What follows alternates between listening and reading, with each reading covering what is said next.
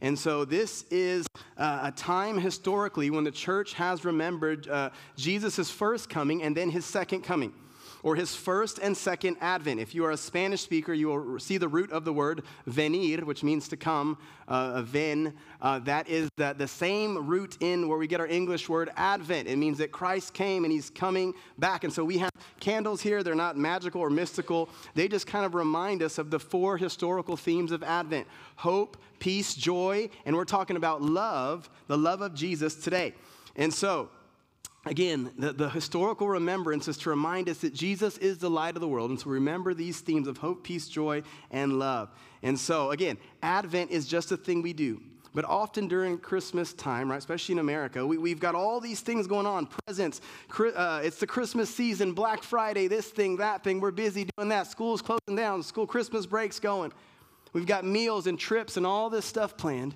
And so my encouragement is to focus less on those things today. Those things are not bad. They're just tradition. Tradition's not bad, but tradition can also be idolatry, okay?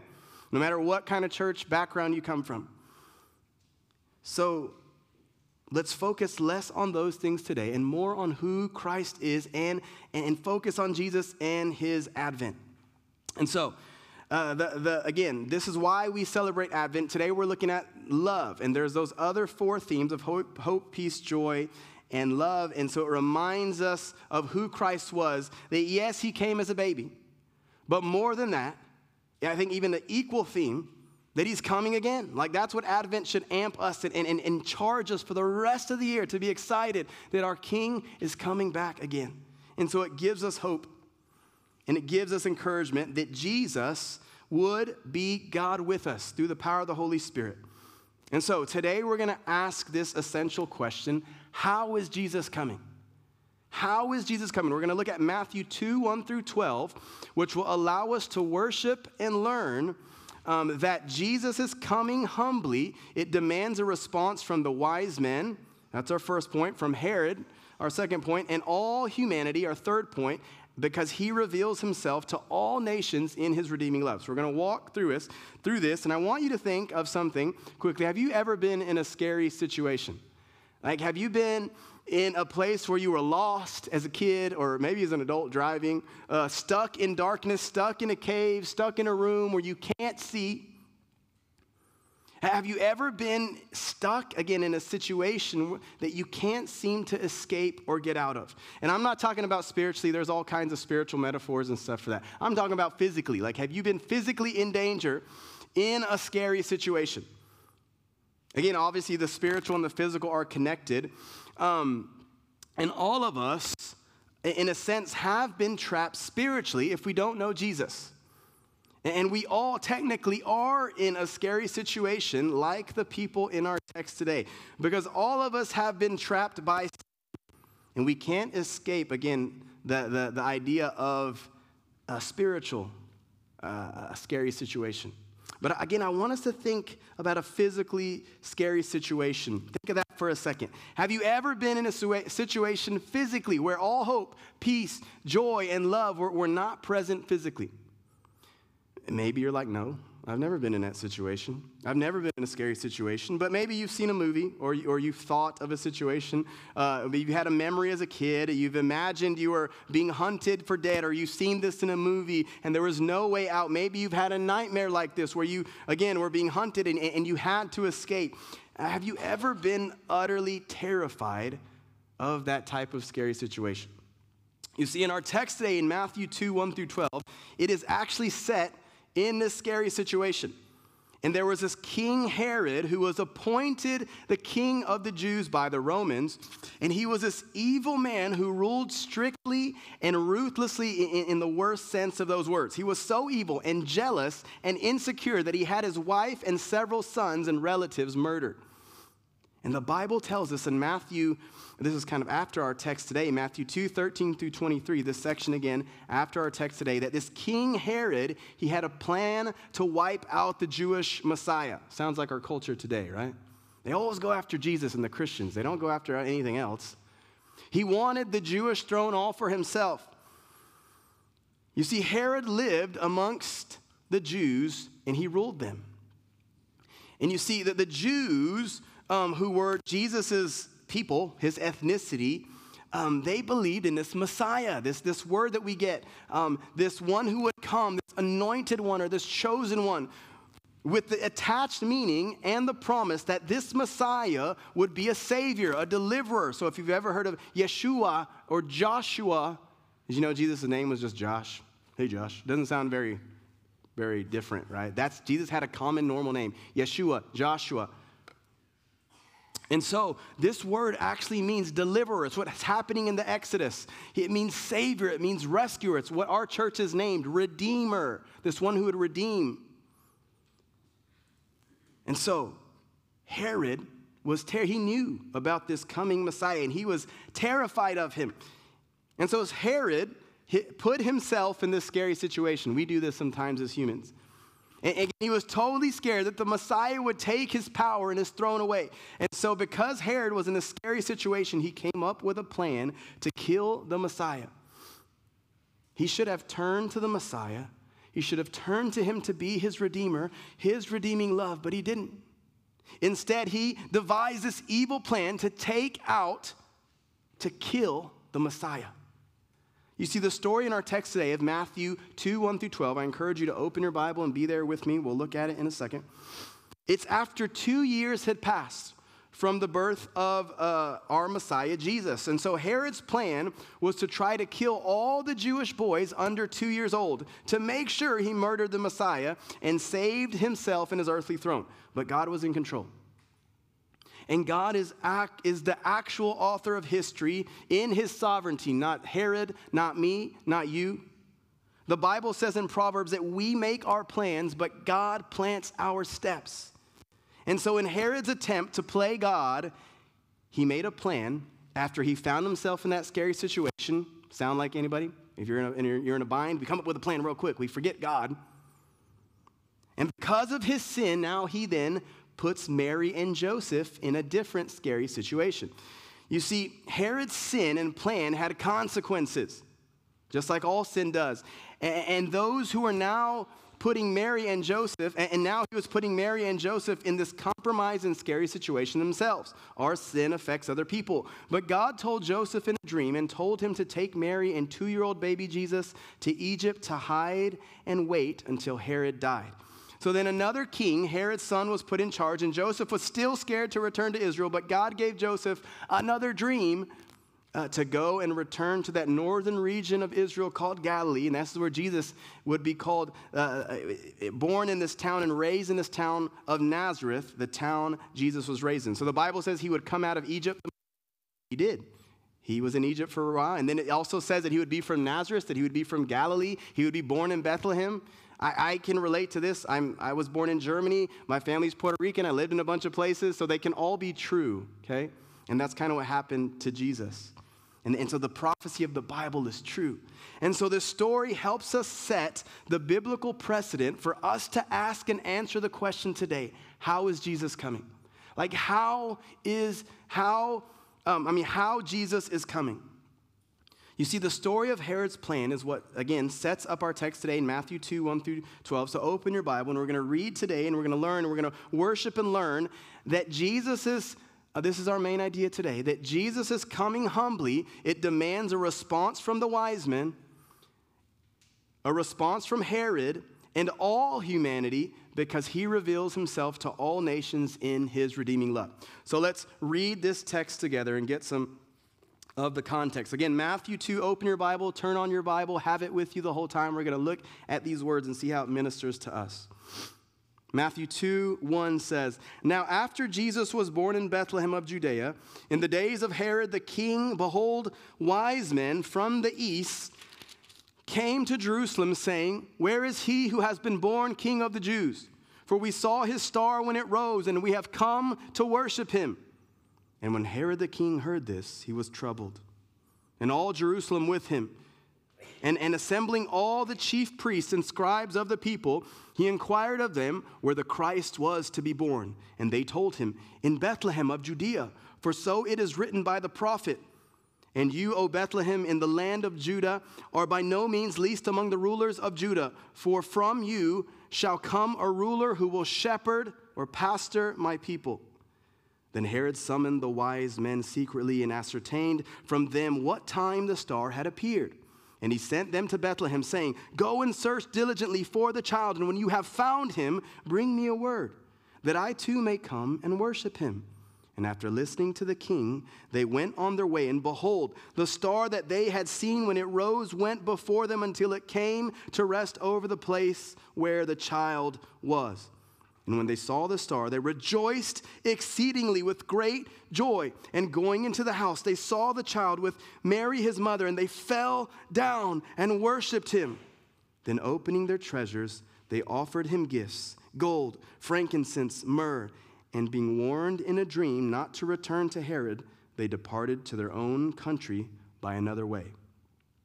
Again, I want to propose that our text today in Matthew 2, 1 through 12 will teach us to worship and learn that Jesus' coming humbly demands a response from the wise men, that it demands a response from Herod, and it demands a response from all humanity because he reveals himself to all nations in his redeeming love.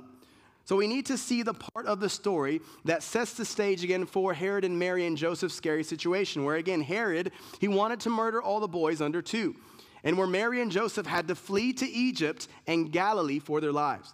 So the first part of the story in verse 1 and 2 of chapter 2 starts after the birth of Jesus, where we see the wise men's initial response to God. This is our first point. We see Jesus' coming humbly again demands a response from the wise men.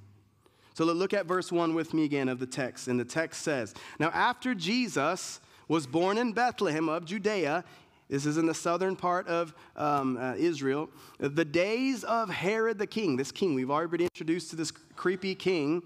It says, Behold, wise men, these wise men, from the east. So traditionally we have them, it's the Orient past, there's a song. So some people think maybe they're from Asia, deep Asia, like China. Maybe this meant they're from some part of the Middle East. We don't know. They just came from the east.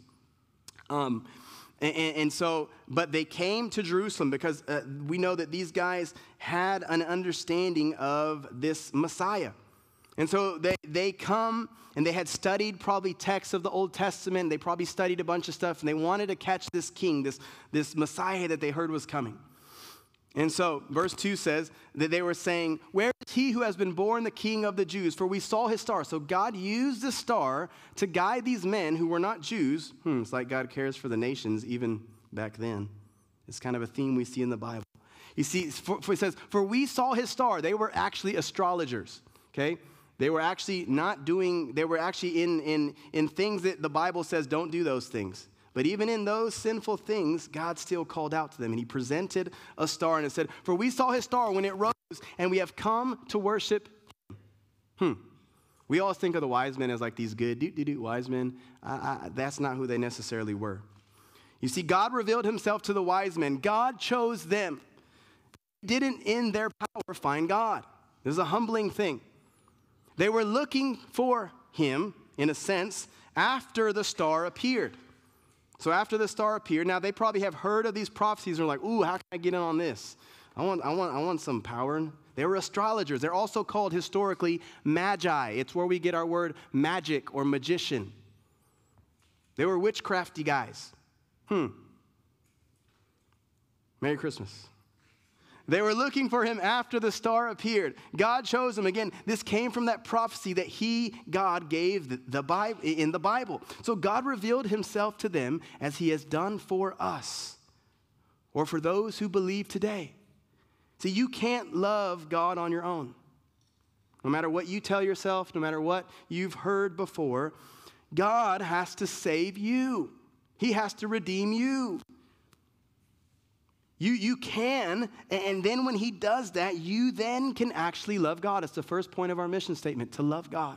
Did you know the Bible says that we loved him because he first loved us? The Bible is clear.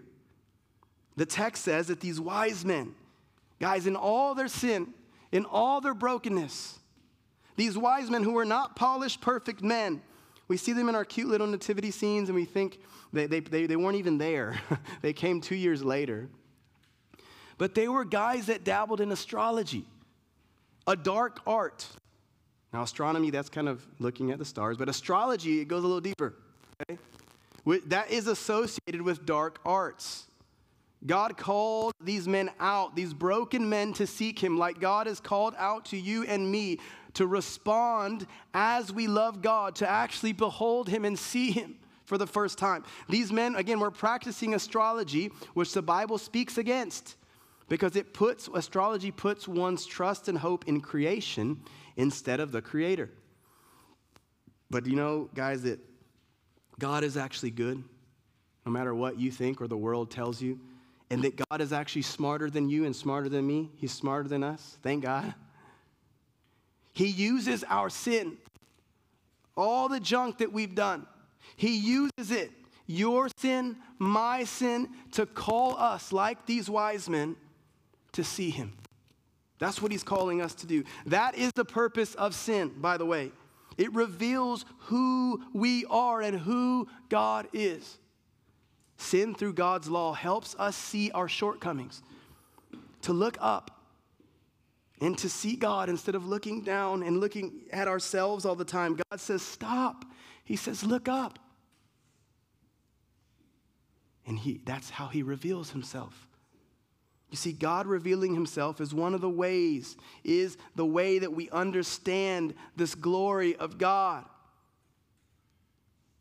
And so is this idea of us loving God and glorifying God. We say in our mission statement, those are two of the same ideas. We love God, love people, make disciples of all nations for God's glory. To understand the glory of God, it starts with the love of God. Those go together. It's this cyclical thing.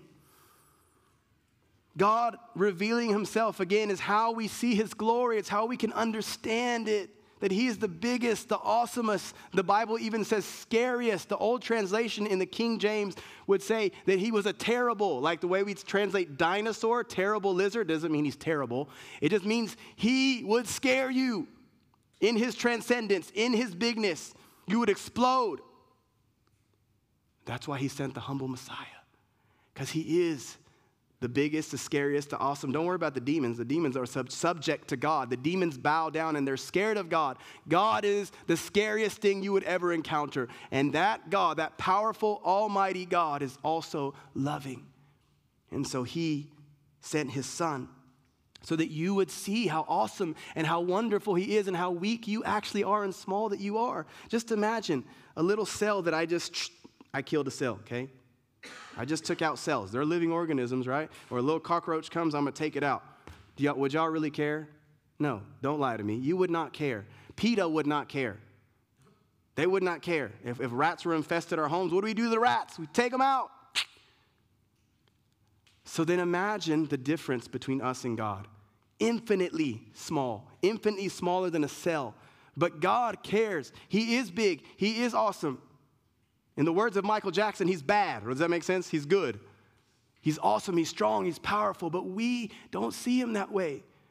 We actually think we're God. We think we're smarter than him. And he's like, you don't get it. This is the idea of understanding the glory of God, that he's bigger and stronger and smarter and more powerful than you can ever understand him. And that's why he sent Jesus, so that we could see who he is, so that we could see who we are and see that he has gifted us this salvation.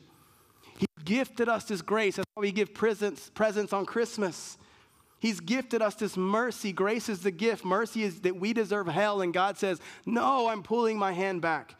You don't get the wrath of hell. I put that on my son, Jesus. And he gives us repentance and belief so that we can actually love him. All these gifts, they come from God, guys. We don't produce them. That's the beauty. So like the wise men who were sinful and lost, and they were dabbling in dark arts and mystical things, looking for another answer, God broke their worldviews like that. And he drew those men to himself. And God found these wise men in their culture, in their sin, and he used a star. And he used their own wicked astrology that they practiced and his own creation to reveal himself to them. It actually reveals that God actually has power over sin. All the things that you're struggling and I'm struggling with right now, that he has power over that. to change it, to change you. And it shows us, guys, that we don't have power. We don't have power over sin, and that we need God. We need his glory. We need him to open up our eyes, because we are not good. But we often act like we are. And we can often put ourselves in a scary situation of thinking that we are God. Isn't that crazy? We put ourselves in Herod-like situations where we put ourselves in a situation where we think we are God or smarter than God. Terrifying. If it doesn't terrify you, it should. This is what all humanity does. Adam was the first man. Adam in Hebrew means man. Jesus is the last Adam, the last man in Hebrew. In Greek, actually, but it's the same idea.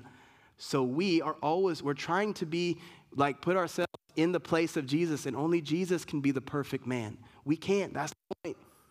That's what it means when you start to see the glory of God. You start to see less of yourself and your humanity, and you appreciate that. You're thankful that you're made in the image of God. But you start to see a holy God as he truly is. So in verses 1 and 2, we saw our first point, that Jesus is coming humbly. It demanded a response from the wise men. And then in the rest of the verses 3 through 8, we now see Herod's response. And this is our second point. We see we see his response in satanic fear, which is our temptation.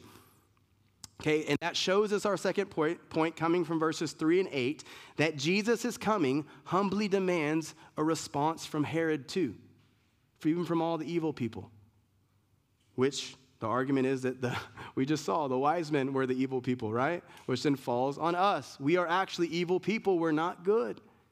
God is the only one who's good. Even Jesus says in his humanity, I'm not good. That's how humble he was. So the text says in verse 3, we're going to look at Herod a little bit. In verse 3 it says, when Herod the king heard this, he was troubled. Remember, that's a scary situation. His heart was like, oh no, you ever been there? Something happens and you're troubled. You don't know what to do. Just be honest with yourself. We're all Herod sometimes. He was troubled, and all Jerusalem with him. So he, as the king, then put fathers, mothers, right, leaders. You start to put your anxiety on your people, on your children, because you're scared and you're troubled, and you're like, be quiet, kid. You hit them and you say stuff and you're angry because you're actually terrified like a little child. Or you get in an argument with someone because you're actually troubled like Herod. And Herod now is finding himself in this scary situation that he created. And the text continues saying in verse 4, so he had put everybody under this fear, and it says, assembling all the chief priests and the scribes of the people. He got all the smart people, and he inquired. He asked them a bunch of questions. He asked them where the Christ, because remember, he was Roman. He wasn't Jewish, but he was ruling the province. It'd be like someone from Mexico ruling Texas, or from Canada ruling Texas. It was that kind of, so they're not going to know all the Texas things, okay? So he's like, hey, what's going on here? But it says he inquired of them where the Christ was to be born. And then the Jewish chief priests, they knew the Bible, and they say, and they were still very, remember, they're fearful too now. They're like, the Bible says, the prophecy says that in Bethlehem, chapter 5, they told him, in Bethlehem of Judea, for so it is written by the prophet. And this was the messianic prophecy that they held on to from Micah 5:2, that says, this is from Micah, and you, talking about the Messiah, you, O Bethlehem, in the land of Judah, are by no means least among the rulers of Judah. For from you, Bethlehem, shall come a ruler and a shepherd, or a pastor, and a ruler who will shepherd my people Israel. So Jesus, he was this shepherd. He was this pastor who was coming for his people Israel. And so I encourage you to see God. He is actually calling all nations to himself, and he uses a story in Matthew to show us that in calling these wise men, he was calling the nations. Meaning he was calling all kinds of people to himself. It's an actual big theme in the Bible that as Americans, because we're the top of the food chain, we don't care about a lot of times. We're just like, my nation, my people, this issue on the right, this issue on the left, we fight very American about it, right? My rights, my thing, and the world is looking at us like, you goofy Americans. You're the same. They see us as the same, as goofy, as proud, as selfish, independent, my freedom, my land. That's how we act. That's how we think. But Jesus wants us to see how he came. We are proud. We are arrogant. That's just our default. But Jesus was coming humbly. We've been saying that from the beginning. He was coming humbly to reveal himself to all nations in his redeeming love. We see this human baby literally born in a manger where animals ate, and they did their duty, if you know what I mean. Jesus came humbly, and he had to stay in the stench in this place with these animals. No king would do that. No earthly king would do that. He fulfilled the prophecy of old. He was born in Bethlehem and became the king that Herod wanted to be. He was this king from the line of David. Herod was trying to replace Jesus and he couldn't. And Jesus' kingdom would be one that is eternally linked to the Father and the Holy Spirit, who, like Jesus, the Godhead, were there at creation when everything was created. Knowing one day that this ruler, this king, Jesus, this shepherd, this pastor, who was the eternal Son of God, he would condescend. He's this transcendent, awesome, big, strong thing, and he would come and become a little cell or become a little cockroach. Just imagine. No human would do this. That wasn't God, too. He came down with human flesh, humbly. He was born of an average couple. His parents, they probably weren't poor, but they weren't rich. They weren't famous. Jesus wasn't famous. He got famous. He wasn't born famous. He wasn't an earthly king, that he was a nobody in the eyes, literally nobody. You see, Jesus came to establish his heavenly reign, his kingdom. He came to help us see his kingdom was being established, that his kingdom is started, but it's not completely established yet. And that's part of our tension, is we want the kingdom of the world, of Satan, and not the kingdom of God. And did you know, if you're a Christian, the kingdom of God starts now? That's a creepy little thing right there. I don't think it's an actual wasp. It may look like one, but I think there are these dirt dauber things. But watch it, just in case. No, how about scary? We're all in a scary situation now, right? So the kingdom of God, if you are a Christian, guys, is available to you now. It's near, Jesus said. It's here. It started. You see, God will actually culminate or establish his kingdom when Jesus comes back again in the second advent. That's what historically in the Bible is called the day of the Lord. Even the Jews believe this, and Muslims believe this day of the Lord. Do you know Muslims believe Jesus is the one who's coming back to judge the earth? They have a lot of other wrong theology. They got that right. Jesus is coming, and his kingdom is the reality of the already but not yet. It's this interesting mystery of the gospel that we get to be in. To not live, not sit on our hands and feet and not do anything for the kingdom of God. Not because we are the ones who are doing it, but he's called us to play. He wants you to play. He wants you to be a part. He wants you to wake up and be part of the kingdom of God and enjoy. We just sang, right? Rejoice, rejoice. We're going to sing it again. To rejoice, to have joy again. That is one of the biggest gospel things, because as we were reading as a family this morning, the Bible says that if you desire to live a godly life in Christ Jesus, Paul tells Timothy, you will be persecuted. Sorry, Merry Christmas again. If you desire to live a godly life, a real godly life in Christ, you will be persecuted. But in that persecution, we can rejoice. It's the weird mystery, beautiful. I don't mean weird in a bad way, in an awesome way. This is the reality, again, of the kingdom of God. That is here, but it's not yet. God's kingdom, again, is near to us. We have the Holy Spirit, and Jesus promised return from the Father, because we can have hope that he is with us now, and through the power of the Holy Spirit, we can actually abide in him. We can live in him. We can love him. God is now dwelling or abiding with his people to allow us to see that we need him more desperately and more desperately every day. Why? Because in God's story, he allowed sin to be present so that we would have to deal with the fact that we are utterly imperfect, broken, sinful people who actually need a Savior to rescue and redeem us, to Joshua us, to deliver us. That's the name of Jesus. You know what? Not just once. Many people are like, yeah, I was saved when I was 10, praise God, and now God, I don't know, God saved you. If he saved you as a baby or a child or a teenager, not to not be different. He's actually redeeming you more and more every day. You're not getting resaved. You're just seeing the glory of God more and more. You're becoming more and more his son and daughter.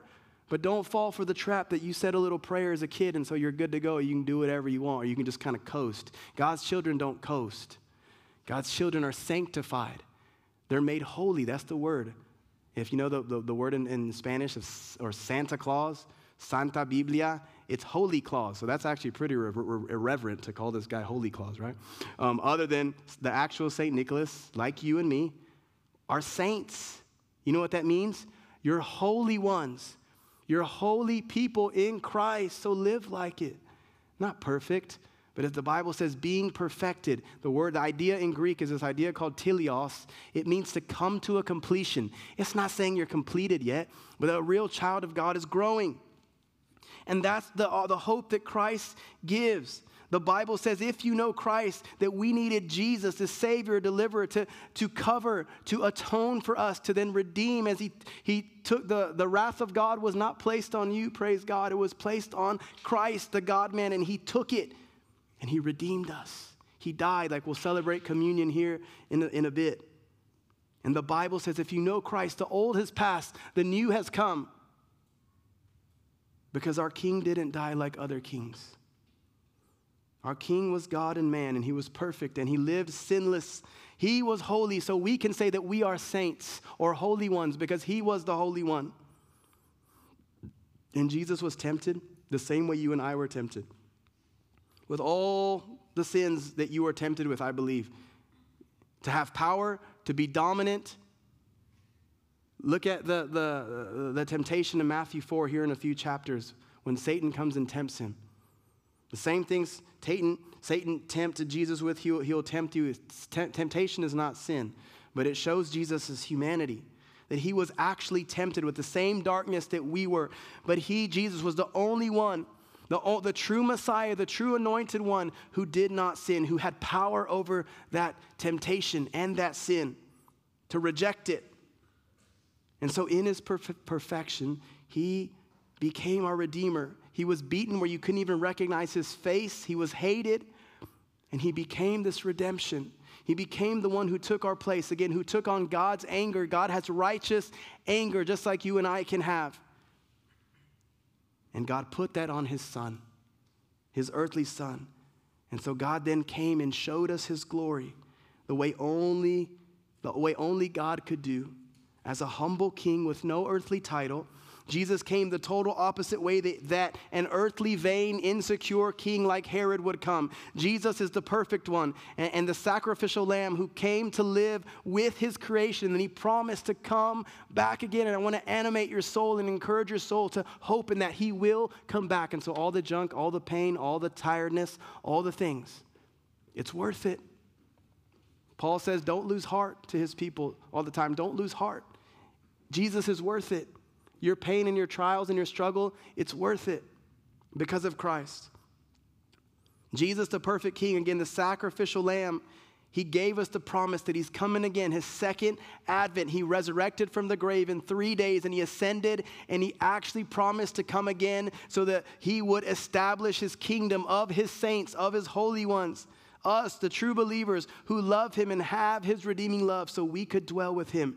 We're not just going to be floating around like little angels. We're going to live. We're going to have bodies. We're going to work. We're going to do stuff.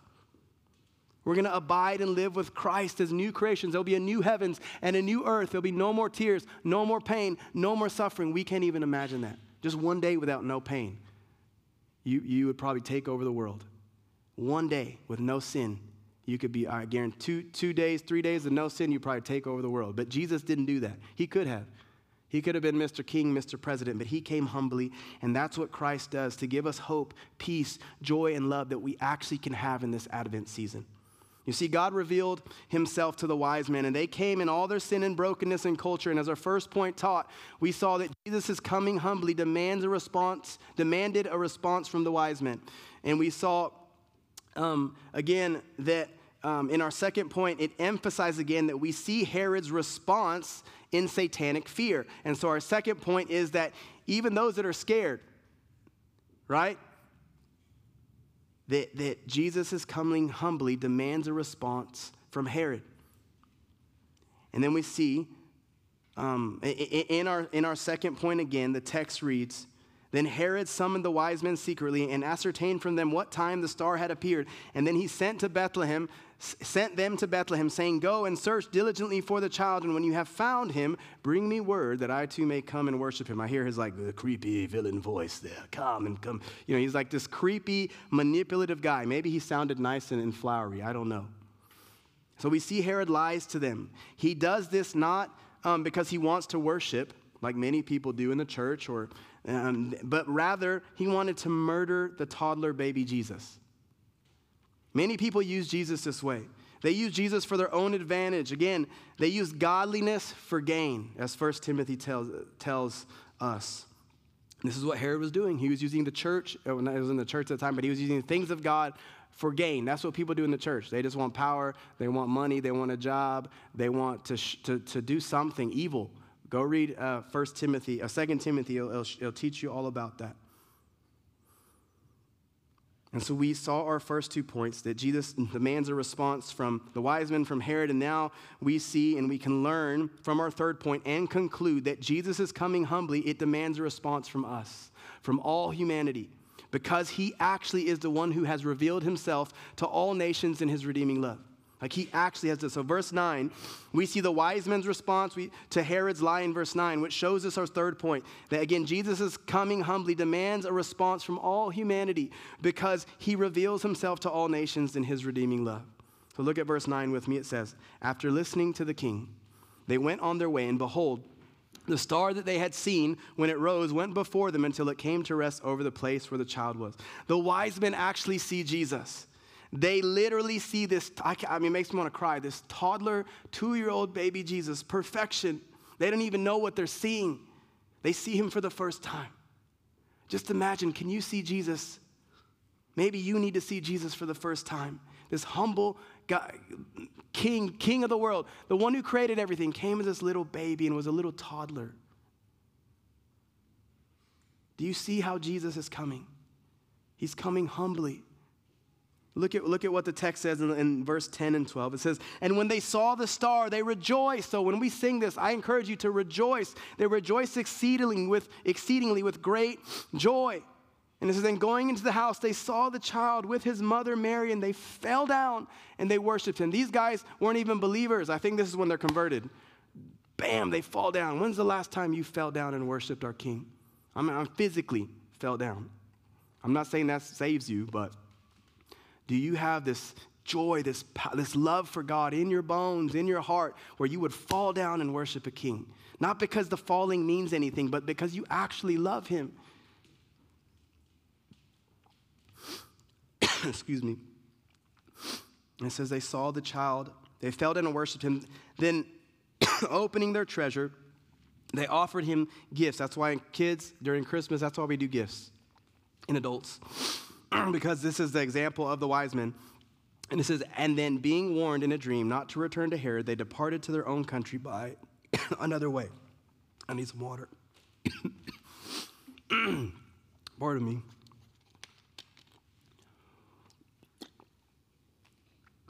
I've been fighting something. I think it's dried me out. All right. So the wise men see and respond to Jesus. And so my encouragement is, do you actually see how Jesus is coming? Are you worshiping Jesus like the wise men did? Do you see God's perfect plan and redeeming love? Do you see that this story, that our text actually demands all of us to respond, to wake up? And so how does Jesus' humbly revealing himself to you and to all nations in his redeeming love, how does that make you respond? How do you respond? Does it animate your soul? Do you see what it means to actually love Jesus, family, and friends? That Jesus, he's actually coming again. And we're just like the wise men and like Herod who responded wrong, but the wise men who responded right, we are to respond to his redeeming love and worship for the salvation he gives and salvation he will continue to give to new people. And guys, we have to know the gospel. We have to know his story, that he came and he created, he made everything good, and that he actually allowed sin to come in. He wasn't caught by surprise, that we would see our brokenness and our need for him, and that he would be this redeemer, as we've talked today, the one that would take on the wrath of God and say, hey, you don't have to be slaves to sin. You're actually free now when you follow me. And then he says there's a new heavens and a new earth that awaits us, and he just calls us to do two things. Jesus, when he starts his gospel in Mark, he says, repent and believe. This is what it means to love God. You would do that all the time, not just once. Repent and believe, for the kingdom of God is at hand. It's in front of you. The kingdom of God is at hand. So guys, when we respond in repentance and belief, that's the true love that we see, that God has actually loved us first and given us his love. So we can see our third point, that Jesus is coming humbly, demands a response from all humanity because he reveals himself to all nations in his redeeming love. So let me ask a few questions and we'll shut it down. We'll still sing though. Where is your heart today, guys? Like, where is your heart really at? Are you excited that our king is coming back like the wise men? Or are your thoughts controlling you like Herod? Are you stuck in a scary situation of your own making, in your own sin, and you're blaming God? Is your mind drifting into other things and thoughts? Are you trying to control everything like Herod? Maybe you're just lazy and you do nothing. You just ride the wave. I'm saved. Whatever. Who cares? Yeah, Jesus is coming back. Maybe you've forgotten everything about Christ and his return and his advent and his coming, and you have no hope. Man, you can actually hope in Jesus, Emmanuel. You can actually have hope of this God with us today. Are you anxious or stuck worrying about other things more than about how you are to love God? Yes, your number one purpose and mine. Do you love God? Do you wake up every day? Man, I love God. It will change your life. Maybe life is going too fast and you can't think or breathe. You can't process your scary situation. Your heart is lost or broken. Man, I encourage you to love Jesus, to step away from your arrogance, from your pride, from your lust, from your disturbing thoughts, and look to Jesus and repent of all your junk, your sin. Cry out to this true King like the wise men did. See his redeeming love. It's what it means to be saved. It's what it means to be your child, to be his child, to love him with all your heart, soul, mind, and strength. And this should not breed the thoughts of you that you earned your salvation, but the opposite, like John the Baptist, the greatest man who ever lived. John the Baptist doubted. Jesus said he's the greatest man that ever lived. He doubted. And then John says, may I decrease so that he might increase. See your humanity. See your humanity. See that you are weak and frail, and in your humanity, you need this Savior because you are a slave to sin. Know that God loves you and that he calls us to love first him, and then to love people, and then to make disciples of all nations for God's glory. Do you know your purpose? Have you encountered this redeeming love? Are you living in this redeeming love that our Redeemer gives us? May I encourage y'all to know this King today. Know that he actually came humbly in a way that no one could come. He demanded a response from the wise men. He demands a response from Herod, and he demands a response from us. So let's respond now to this one who saved all the nations in his redeeming love. Let's pray. Dear Lord, you are awesome, you're holy, you're wonderful. Lord, we thank you for your redeeming love. We thank you for this love that you've given us that, Lord, if we're honest, we just don't see it. We forget. And that you're awesome, that you're holy. Lord, so just humble us now, Lord, and let us just respond like the wise men, not like Herod, not proud or arrogant or trying to come up with a plan to figure this sin out and to hide our sin. Lord, let us be open. Let us lay our sin down as we respond in communion. Lord, to see who you are and to see that we need you more and more every day. In the name of the Father, the Son, and the Holy Spirit, we pray. Amen.